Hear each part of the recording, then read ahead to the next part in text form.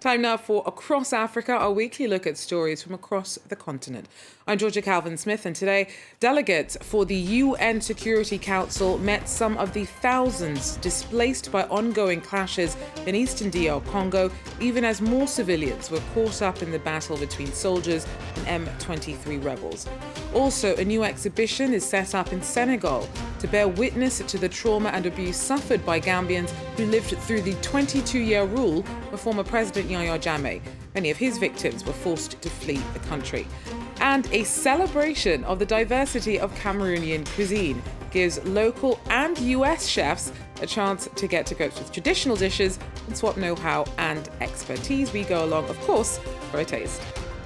But first, in DR Congo, M23 militia continued to target civilians, even as a UN Security Council delegation visited the country's restive east and called for a political solution to the insurgency. The conflict has forced over 800,000 people from their homes, some of whom have found refuge in a displaced persons camp in Goma. Our correspondents report. Gathered, exhausted, they all have come to welcome the United Nations representatives visiting the Bushagara camp. These displaced people arrived here at the gates of Goma 6 months ago after fleeing the fighting between the Congolese army, armed groups, and the M23.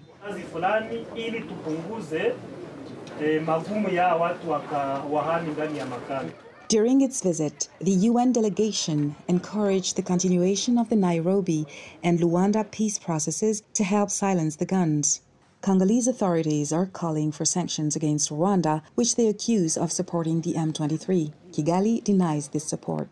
While the UN has condemned Rwanda's involvement in the conflict, the organization believes that in order to move forward with the discussions, responsibilities must be shared.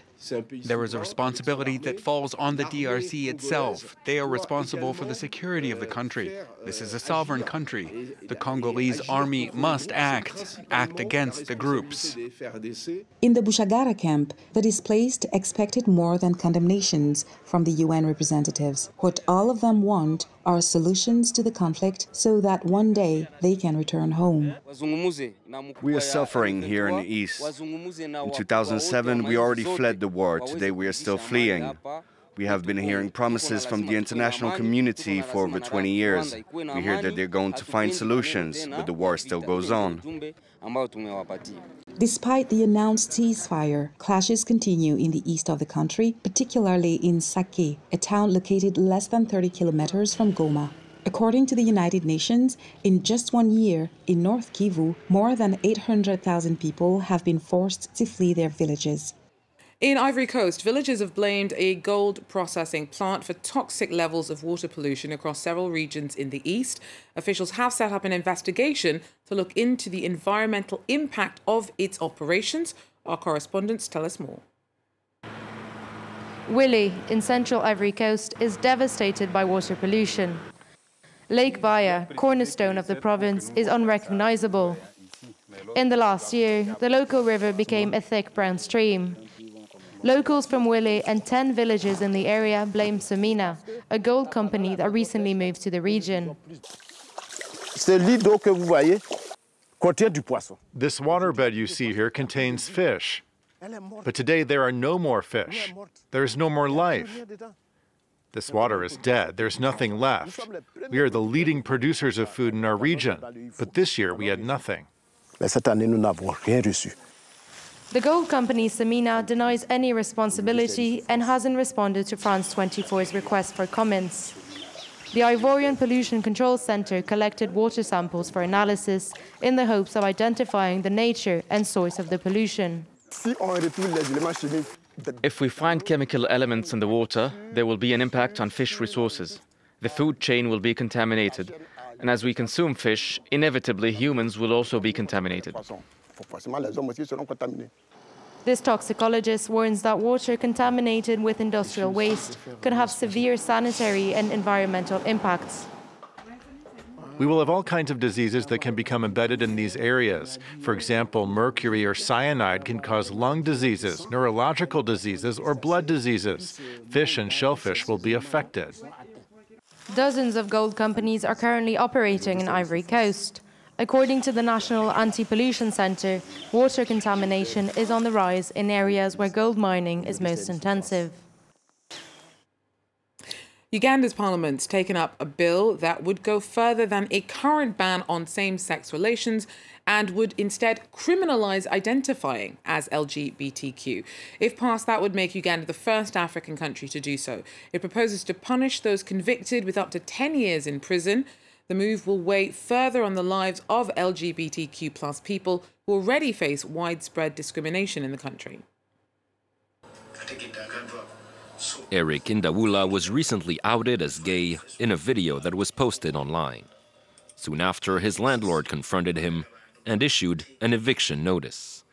His story showcases the widespread discrimination and prejudice faced by homosexuals in Uganda.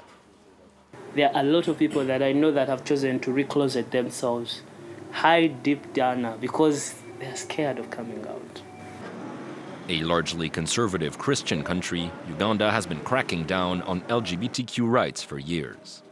In 2013, authorities introduced a law making gay sex, which was already illegal, punishable by death, but it was later struck down by the Supreme Court. And earlier this month, Parliament began work on another draft law calling for the reintroduction of the death penalty. It's a clear indication that they want to erase anything around the human rights of LGBTQ persons in Uganda. And definitely the end game is come up with a stronger legislation. In January, Uganda's parliament ordered an investigation into the alleged promotion of homosexuality in schools, with some MPs even hinting at a countrywide LGBTQ conspiracy. Schools are already consuming study material that is contaminated with this kind of vice. It is not something that just comes by. It means that there could be a number of people who are already behind this move. For many activists, even if the bill is struck down, the language employed by officials who've referred to homosexuality as a cancer and a human wrong already has far-reaching consequences. The 22-year reign of former Gambian President Yahya Jammeh ended in 2017 and was marked by extensive human rights abuses. He's now living in exile in Equatorial Guinea to avoid prosecution, but his rule still casts a long shadow. Many of his victims fled to Senegal, and now a temporary exhibition's been set up there to give voice to those who suffered through his rule. Our Sam Bradpiece went to have a look. Memory House is a Gambian exhibition project that uses visual storytelling to document abuses that took place under Yahya Jammeh's regime and to stop the perpetrators from fading into obscurity.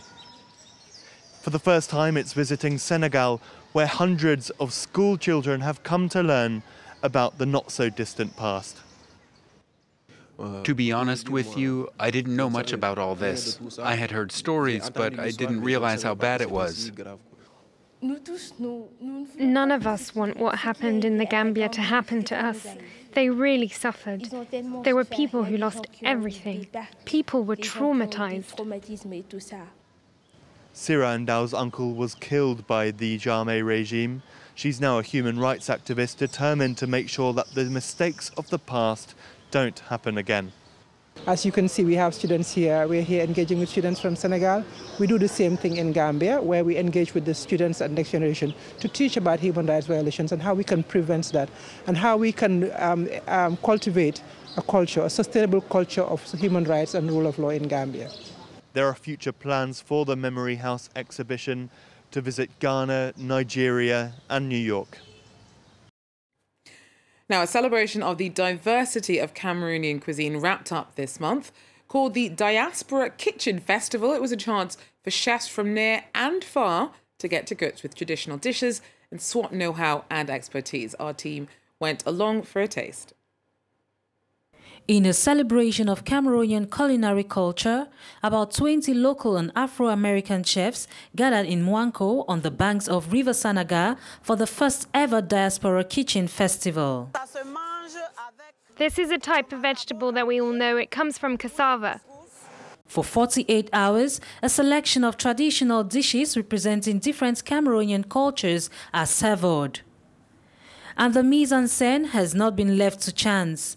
A village has been set up, complete with huts, traditional kitchens and even a temporary market. I made a kind of living museum. You could see people eating earlier. Some come here to shop. The chefs are doing their thing. It reminds us of the atmosphere of our villages, our kitchens. Chefs use local products in their creations. Sandrine is one of 8 participating Cameroonian cooks and shares her culinary skills with her African-American colleagues as she prepares a meal of seasoned freshwater fish steamed in plantain leaves. The tomatoes, the onions, and cut them into tiny bits. Sandrine is delighted to see similarities between dishes she grew up with and some meals prepared by the African-American chefs. We find some elements of our Cameroonian cuisine in theirs: maize, beans, fish.